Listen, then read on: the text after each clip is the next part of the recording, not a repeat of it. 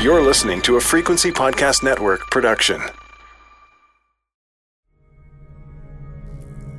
This is a very significant event. Very significant event. Bill Johnson is a fifth-generation pastor in his family line. Thank you so much. Yeah. His followers call him Papa Bill, and he's grown his father's former church into one of the largest and most unusual churches in America. You know, I just don't have it in my heart to build a big ministry. Never have. But I do have a desire to build big people. And the number of people in the room is not as important to me as the size of their yes. So, what makes Bill Johnson's church so unusual? I actually hired someone who just records the miracles, and that's their job. Their job is primarily recording, as a historian, to record the miracles of what God has done and give us printed reports on the things that have happened. Physical healings, visions of angels, mysterious gems found on the sanctuary floor, even resurrections. Bill Johnson, his fellow leaders, family members, and congregation, they make extremely bold claims of supernatural signs and wonders. I'm going to be mocked by the entire city. There's no one in this city that is going to believe this is God. This is Heaven Bent. I'm Tara Jean Stevens. This season, I invite you to join me as I explore Bethel Church in Redding, California. Maybe you've heard of it, maybe you haven't. But either way, by the end of this season, I hope we'll all have enough information to make our own conclusions about this bewildering and extremely controversial church. I'll talk to current followers who say they're having life-changing experiences, and former followers who think they might have got caught up in a cult. I'll talk to journalists, historians, scientists, and just like I promised in season 1, you're going to hear a lot of unusual sounds during this podcast. But I promise you, everything you hear, every single moment, is an authentic recording of genuine worship. Nothing has been reproduced.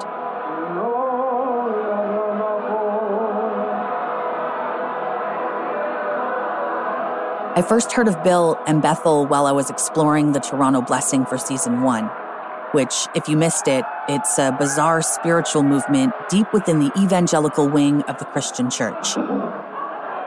In 1994, the Toronto Blessing started with the sudden explosion of strange behavior by worshipers at this tiny little church near the end of a runway at Toronto Pearson International Airport. There was hysterical laughing, shaking, and hundreds of people even claimed that gold teeth were supernaturally appearing in their mouths. Back in the 90s, the Toronto Blessing quickly spread to other churches, including my childhood church in Prince Rupert, British Columbia, and it felt like he could kill me. Bethel Church in Redding, California. Electricity going through my body in a way that I had no control of my limbs. I was embarrassed. I actually felt my face turn red out of embarrassment. More than a quarter century later, Bill Johnson is one of the most powerful evangelicals in America, and he credits the Toronto Blessing for the notable growth and success of his ministry. But, and this is one of the many questions I have so far, just how powerful is Bethel, really? Hello, thank you for allowing me to speak. My name is David Robbins, longtime resident of Redding and Shasta County. I had a couple concerns. I've already discovered that residents regularly show up at Redding City Council meetings to voice their concerns about Bethel, how much power it has in civic politics. What comes to mind is violation of separation of church and state. I know that particularly in our town, the line between that has been blurry over the past couple decades, and I'm not alone in my concerns about that. The drone program, the gifting by Bethel Church. But I've also found early evidence that Bethel's power may even stretch all the way to the White House. Thank you very much, please. On this National Day of Prayer, America is engaged in a fierce battle against a very terrible disease. Throughout our history, in times of challenge, our people have always called upon the gift of faith the blessing of belief, the power of prayer, and the eternal glory of God.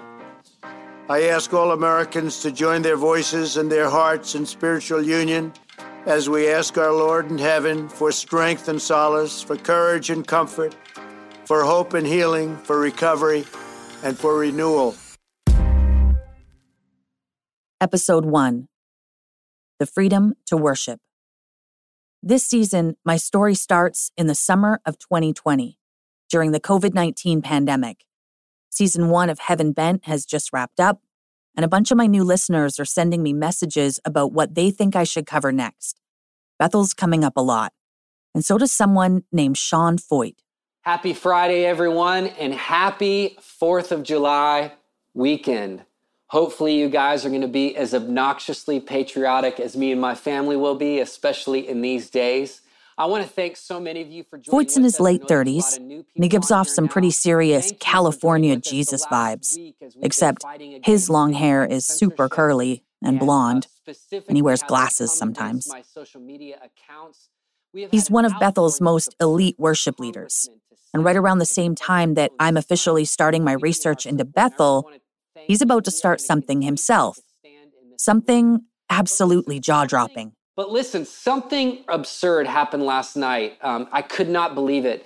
I was looking at my phone and I got an alert from the state of California, and it said this: California bans singing in church. And I had to do a double take and then a triple take. I'm like, this can't be real. Discontinue singing in rehearsals, services, etc., chanting, and other practices and performances where there is an increased likelihood for transmission from contaminated, exhaled droplets. How insane is that?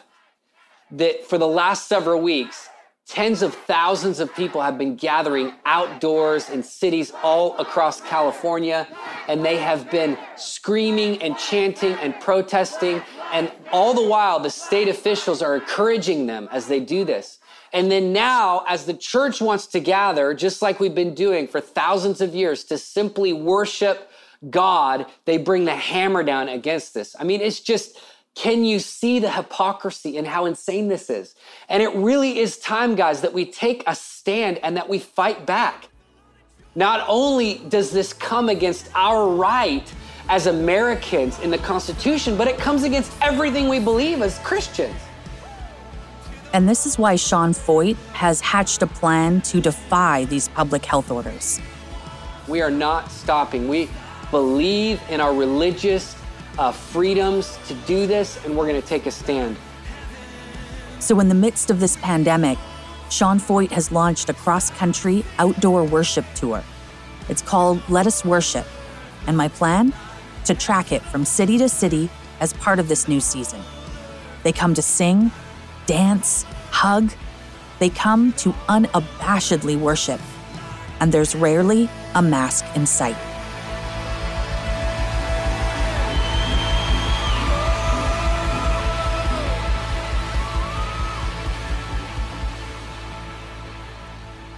So it was about mid-July when Sean Foyt and his wife Kate packed up their 4 sun-kissed kids and hit the road, with an Airstream travel trailer, courtesy of the financial donations being made by Foyt's growing number of supporters. These are people who really believe in what he's doing, and who he actively updates on his YouTube page and various social media accounts. Thank you so much, everybody that has given. I think this, up until this morning, has been $5,014. And we are sitting, this is actually where the kids are going to have bunk beds. You're going to have a bunk bed right here. You're going to have a bunk bed right here. And the kids are super sweet. And Sean Foyt is so earnest. And in my opinion, he seems very genuinely excited. You can tell. Thank you so much. We love you guys. Thank you. From our family to yours, thank you for sewing into our revival bus. But in the background of all that, this tour, and this is putting it lightly, it's bothering a lot of people. Some of them enough that they're showing up to protest, They call it out as reckless, and even for some Christian protesters, totally unnecessary. Right? That's not how Jesus would respond. Jesus would not do that. Anytime Jesus went into a community, the community was healed. Folks was healed. Oh, I want to preach right now. Come on. I wish I could preach right now. I don't care what Jesus you worship. If people have died in this nation, you better put a mask on or get on out of here. Seattle, New York, Tampa, Florida, the Let Us Worship tour is crisscrossing the nation, leaving a string of public health officials gobsmacked in its wake. And mainstream media is starting to pay attention. Depending on the outlet, I'm seeing everything from calls for Foyt's arrest to glowing reviews of concerts that are lifting up persecuted Christians during a trying time. And one stop that's inspiring more than its share of headlines, Kenosha, Wisconsin. That's because Sean Feucht, many believe, insensitively brought his worship tour to town during what's now known as the Kenosha Unrest. This is a period of supercharged civil unrest here, rioting and protests after the police shooting of Jacob Blake, a 29-year-old black man who was shot in the back 7 times by a white police officer. Jacob Blake's name is now on the lips of the millions of people who are demonstrating around the world in support of Black Lives Matter. What's his name? Jacob Blake! What's his name? Jacob Blake! What's his name? Jacob Blake! What's his name? Sean Feucht, Bill Johnson, and a lot of people in the Bethel community, they do not support Black Lives Matter. Feucht is actually quite outspoken about it. He calls BLM shady and a fraud.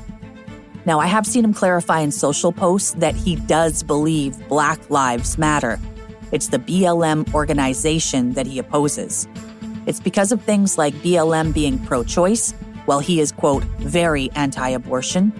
It's because BLM believes in what Feucht describes as radical gender theory. He also says it's about BLM's efforts to defund the police.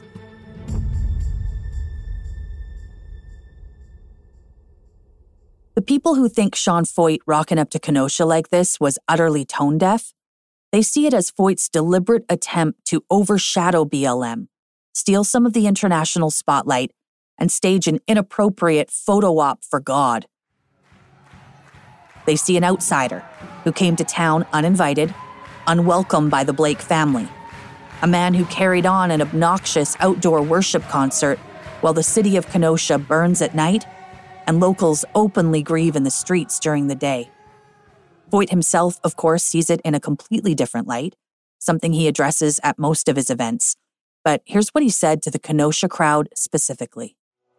It was wild. Last night we showed up in Milwaukee and these 2 sheriffs pulled up because somebody tattletaled on us. And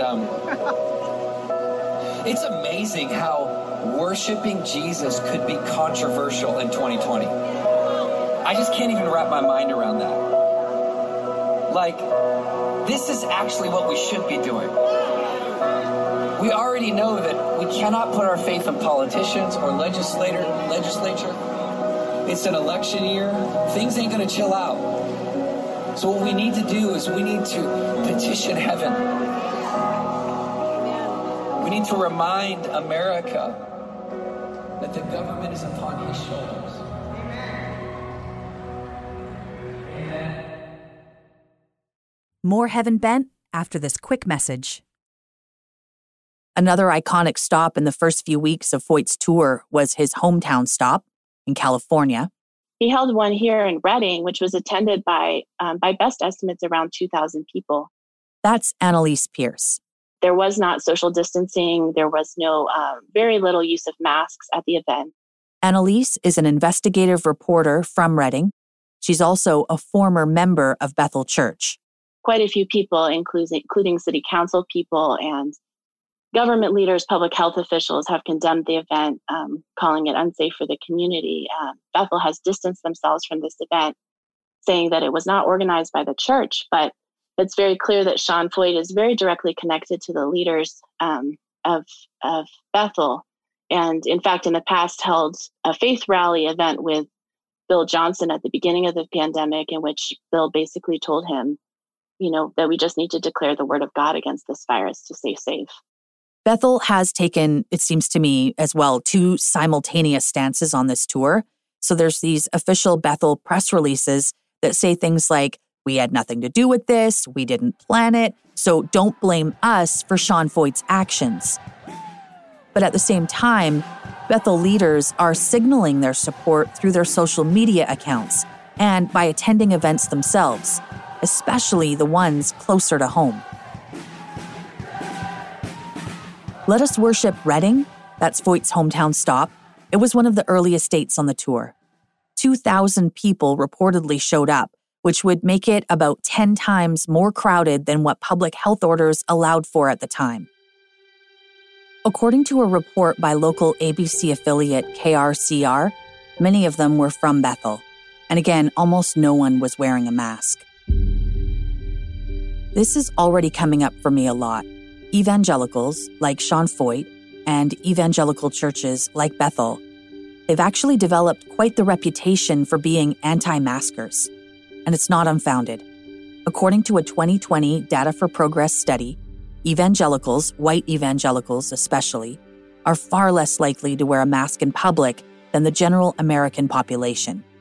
And a question that's coming up for me real quick here, and something I will be asking Bethel folk themselves this season, is why?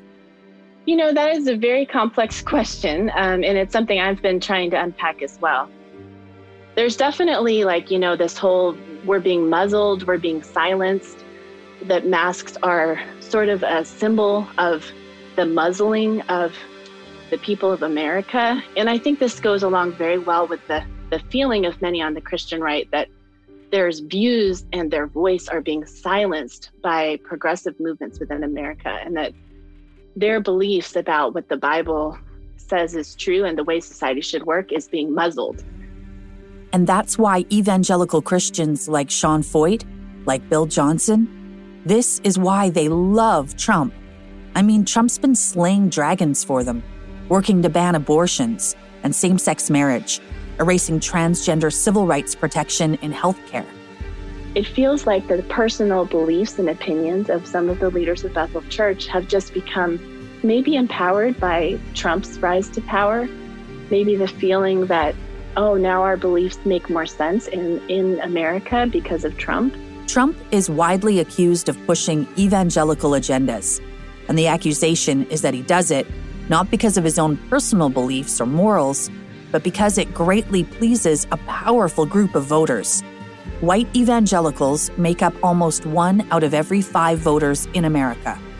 And in the 2016 presidential election, 81% of them voted for Trump. And he has since shown his appreciation and what appears to be allegiance in a number of ways, including periodically inviting evangelicals to meet with him in the White House. On one of these occasions, a widely circulated White House photo shows around 50 evangelicals gathered around Trump in the Oval Office. Pastor Jeffress? Yes. Prayer? Let's pray together, may we? Yes. Of the 50 Christian leaders who were there that day, 14 of them are closely related to Bethel, including Sean Feucht. In the photo, you can see his shock of long blonde curly hair and his hand stretched out to touch the president's forearm. The White House calls these events prayer briefings, and Trump has hosted several since taking office. Father, I thank you that we have a president, President Donald Trump, who believes in the power of prayer. This country has been bitterly divided for decades upon decades, and now you have given us a gift, President Donald Trump, who wants to bring healing to this country. We want America to be great again, and we can know that America can only be great if America is good, and we know we have a president who wants to make America good. Coming up, this season on Heaven Bent. I don't really know exactly why God's called me here. I think a lot of it, if I knew ahead of time, I would probably be like, whoa, that's way too much, but I think it's a good thing that part of it's a mystery. I really was on the floor convulsing. I was dancing in the front of the aisles. I was speaking in tongues. overall, there's a sense in the community that folks who attend Bethel pretty lax about social distancing and mask wearing, that they just don't believe that the virus is really dangerous. Jesus said, cast out devils. The fact that there's a lot of hate towards this place tells me that there's something special going on, because the devil doesn't, leave unopposed things that are like working hard for God's kingdom. A normal church doesn't lay on people's graves. A normal church doesn't park outside of morgues hoping to pray for dead people. These are not like normal church things. That's cult behavior.